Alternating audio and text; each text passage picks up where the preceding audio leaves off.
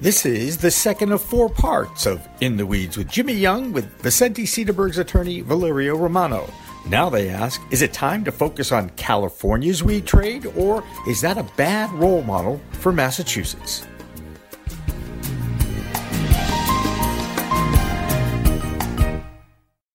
We have a very special guest in studio, Valerio Romano, which is a fantastic name. Thanks, Jimmy. I'm guessing it has something to do with Italy? I was born in Italy, yes. Where in Italy were you born? In Rome.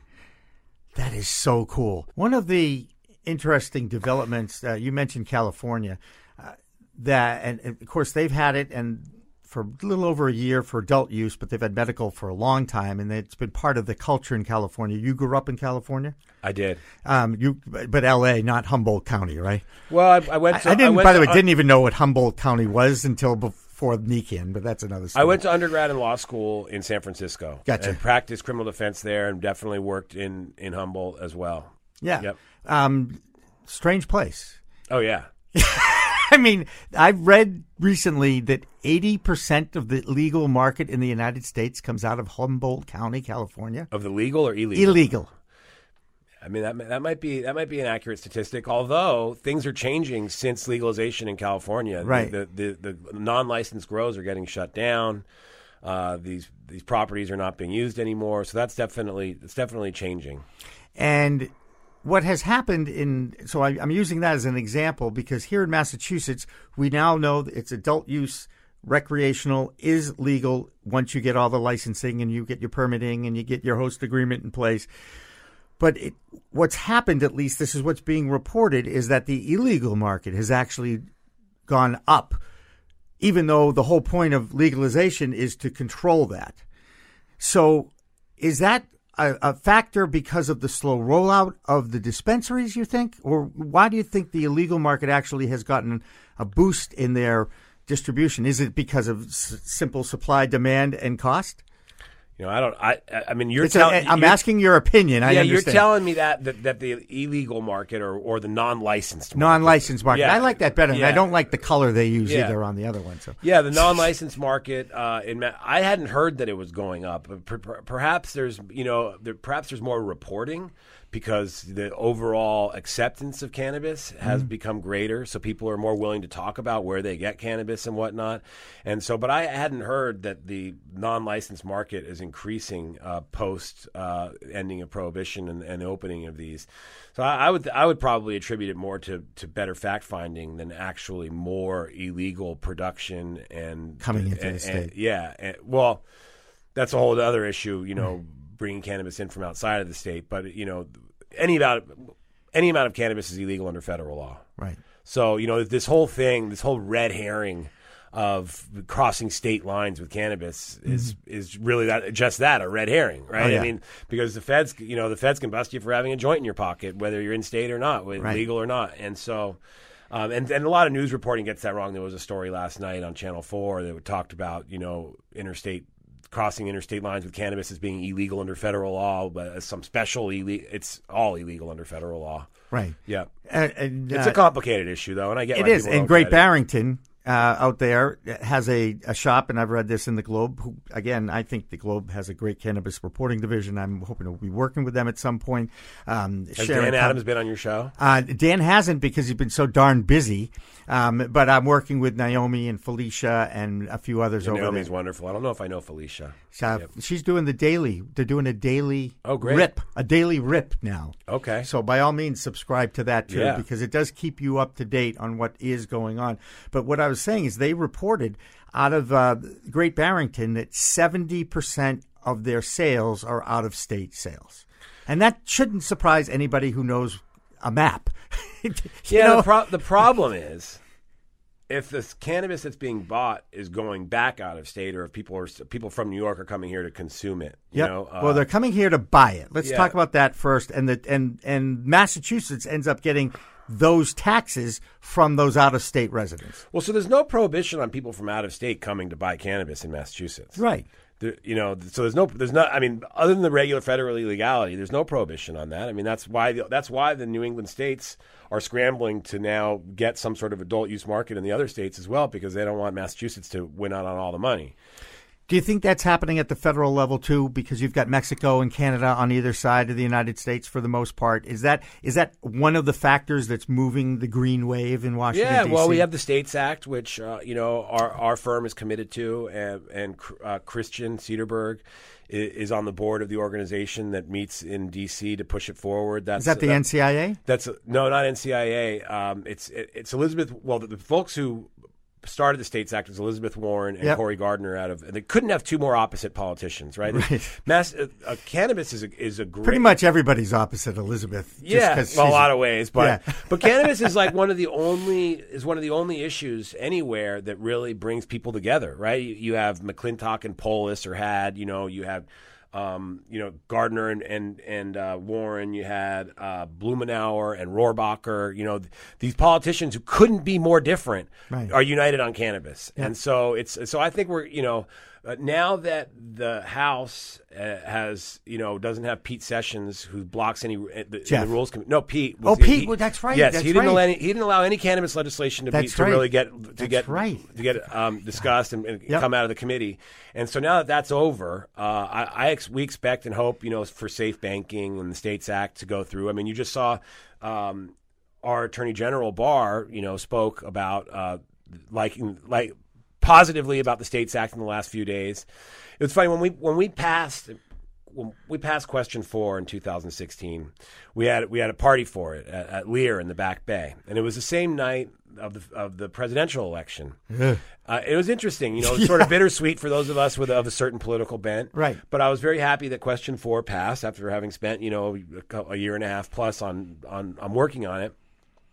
But at Lear in the Back Bay of Boston is not exactly a haven or a den for conservatives. Mm-hmm. But, that party was half conservative type people, because cannabis just attracts those people. So I don't, and then another example is Steve Mnuchin, the Treasury Secretary. Yep. Talks about the importance of having access to banking as a safety issue, right? So all these people that you normally think are sort of conservatives or whatever they call them, whatever they are nowadays, are actually still proponents for a thoughtful legalization of cannabis. Right. Yeah. And it's because that side of things has always been very concerned about how much money they have in their pocket and what's going to happen next. A lot of people, as you know, in this country do vote with their pocketbooks, and what's going to be best for my family or what's going to be best for me tends to sway a vote one way or another. And again, this is my opinions, because after all, it's my show and I get to do opinions. It's just the beauty of being a talk show host. So I really do believe that there is far more money invested on the cannabis side by Americans in various businesses now than perhaps any other, certainly new business over the last 10 years. When money is invested, it tends to push politicians, doesn't it? I mean, am I totally? Yeah, no. I mean, of course. I mean, ultimately, I think things come down to money, and that's how politics works. Yeah. It sort of depends. I mean, access to capital is still the number one inhibiting factor in the rollout of cannabis in any jurisdiction anywhere in the country, really. Mm-hmm. Given the federal illegality, and it's hard to get traditional loans for this type of business. You might be able to get a mortgage on a property. That's starting to happen more and more. But it's access to capital is one of the hardest parts, and that's why states and safe banking are so important. Mm-hmm.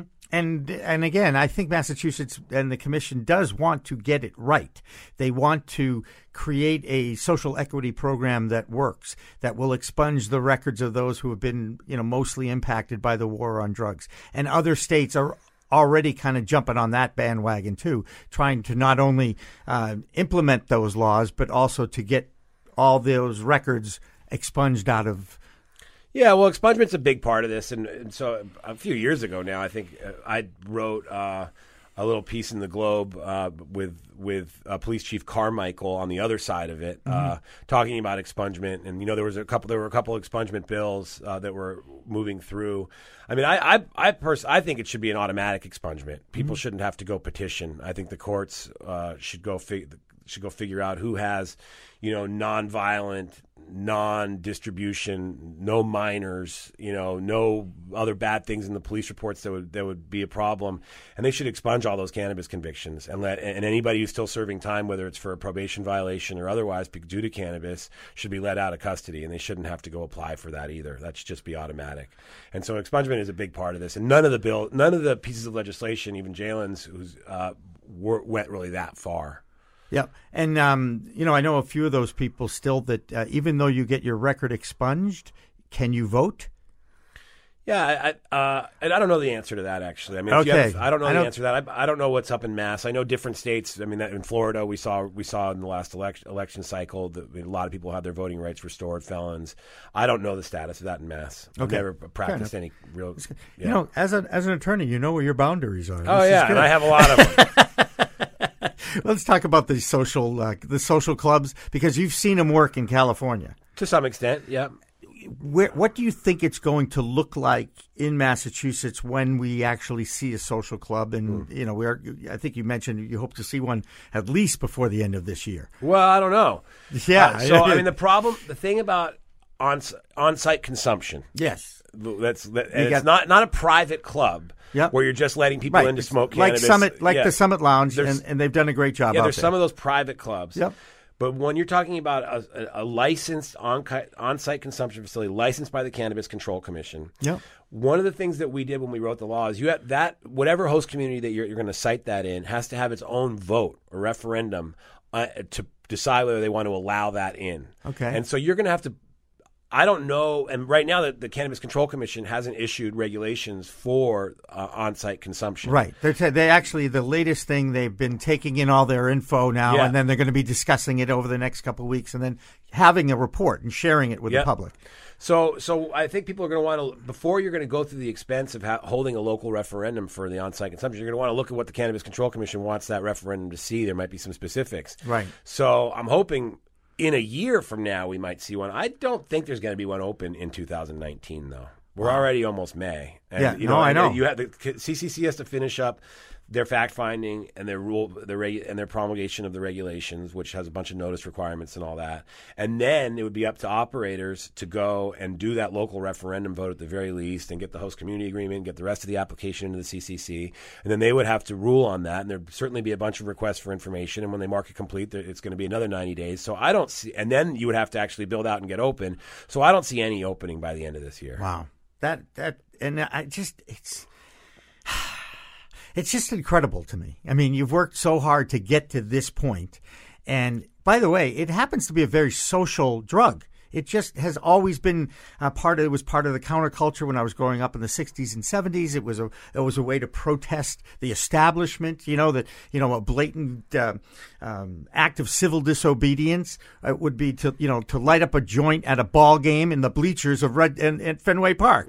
I'm going out on a limb thinking that's not news to people, okay? That was around for a long time in the 60s and 70s. And now, of course, if you do it and it's legal, people are still like, "Whoa, do you smell that? You smell that? Somebody's smoking. Somebody's smoking." The steps to becoming the new normal, to acceptance, is still a long way away here. Well, particularly in Massachusetts. Yeah, that's right. But it's become, like you said, it's becoming more and more accepted. Well, the vote was squeaked by 3 points, but now people are above over 60%. Yep. And again, education. When you educate yourself about this product, when you look at the science and research that does exist, and a lot of people say, well, we need it to be federally legal before we really get into research. Well, you're going to actually step up the research, but 29,000 studies have been done on cannabis by the substance abuse community to see what kind of bad effects it has. And they really didn't come up with any. Well, yeah, it's all about education. That's really what I do.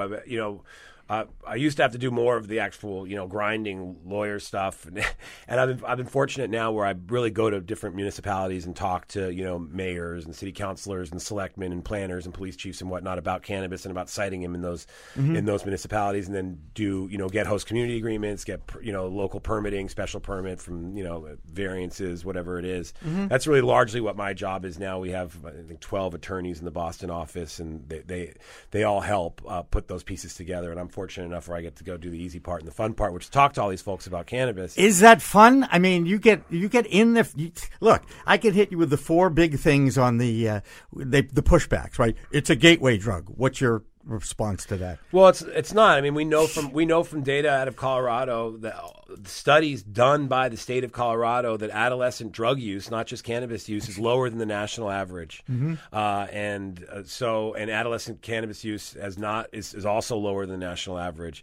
So it's actually an exit drug and not a gateway drug. It's an alternative to opiate, which, being prescribed opiates is what has been killing people, right? Right. You prescribed opiates for a bad accident. You become a heroin addict effectively. Your insurance runs up. You're not able to get oxys for free or low cost anymore. You're on the street buying heroin, and then that's when you die. Right. Cannabis doesn't bring you there at all. Cannabis, if you medicate with cannabis instead of opiates initially, you're never going to go down that road. And then people use cannabis as an exit drug from opiates. This is the second of 4 parts of In the Weeds with Jimmy Young's interview with Valerio Romano of Vicente Cedarburg. A reminder that this podcast can be found on the clnsmedia.com website, iTunes, Spotify, C-Suite Radio Network, and the new ProCannabisMedia.com.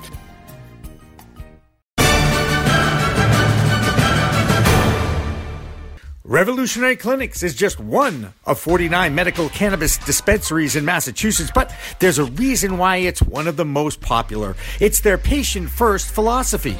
All day long, they teach, they educate, they communicate about this complicated plant called cannabis sativa. That's true whether you visit their Cambridge location in Fresh Pond at 110 Fawcett Street or at 67 Broadway in Somerville. Revolutionary Clinics, where the patient comes first. In the Weeds with Jimmy Young is a podcast produced by Pro Cannabis Media Productions. All views and opinions on this show are not to be considered medical advice in any way and are not a reflection of the opinions of management of Pro Cannabis Media or any of its affiliated marketing partners.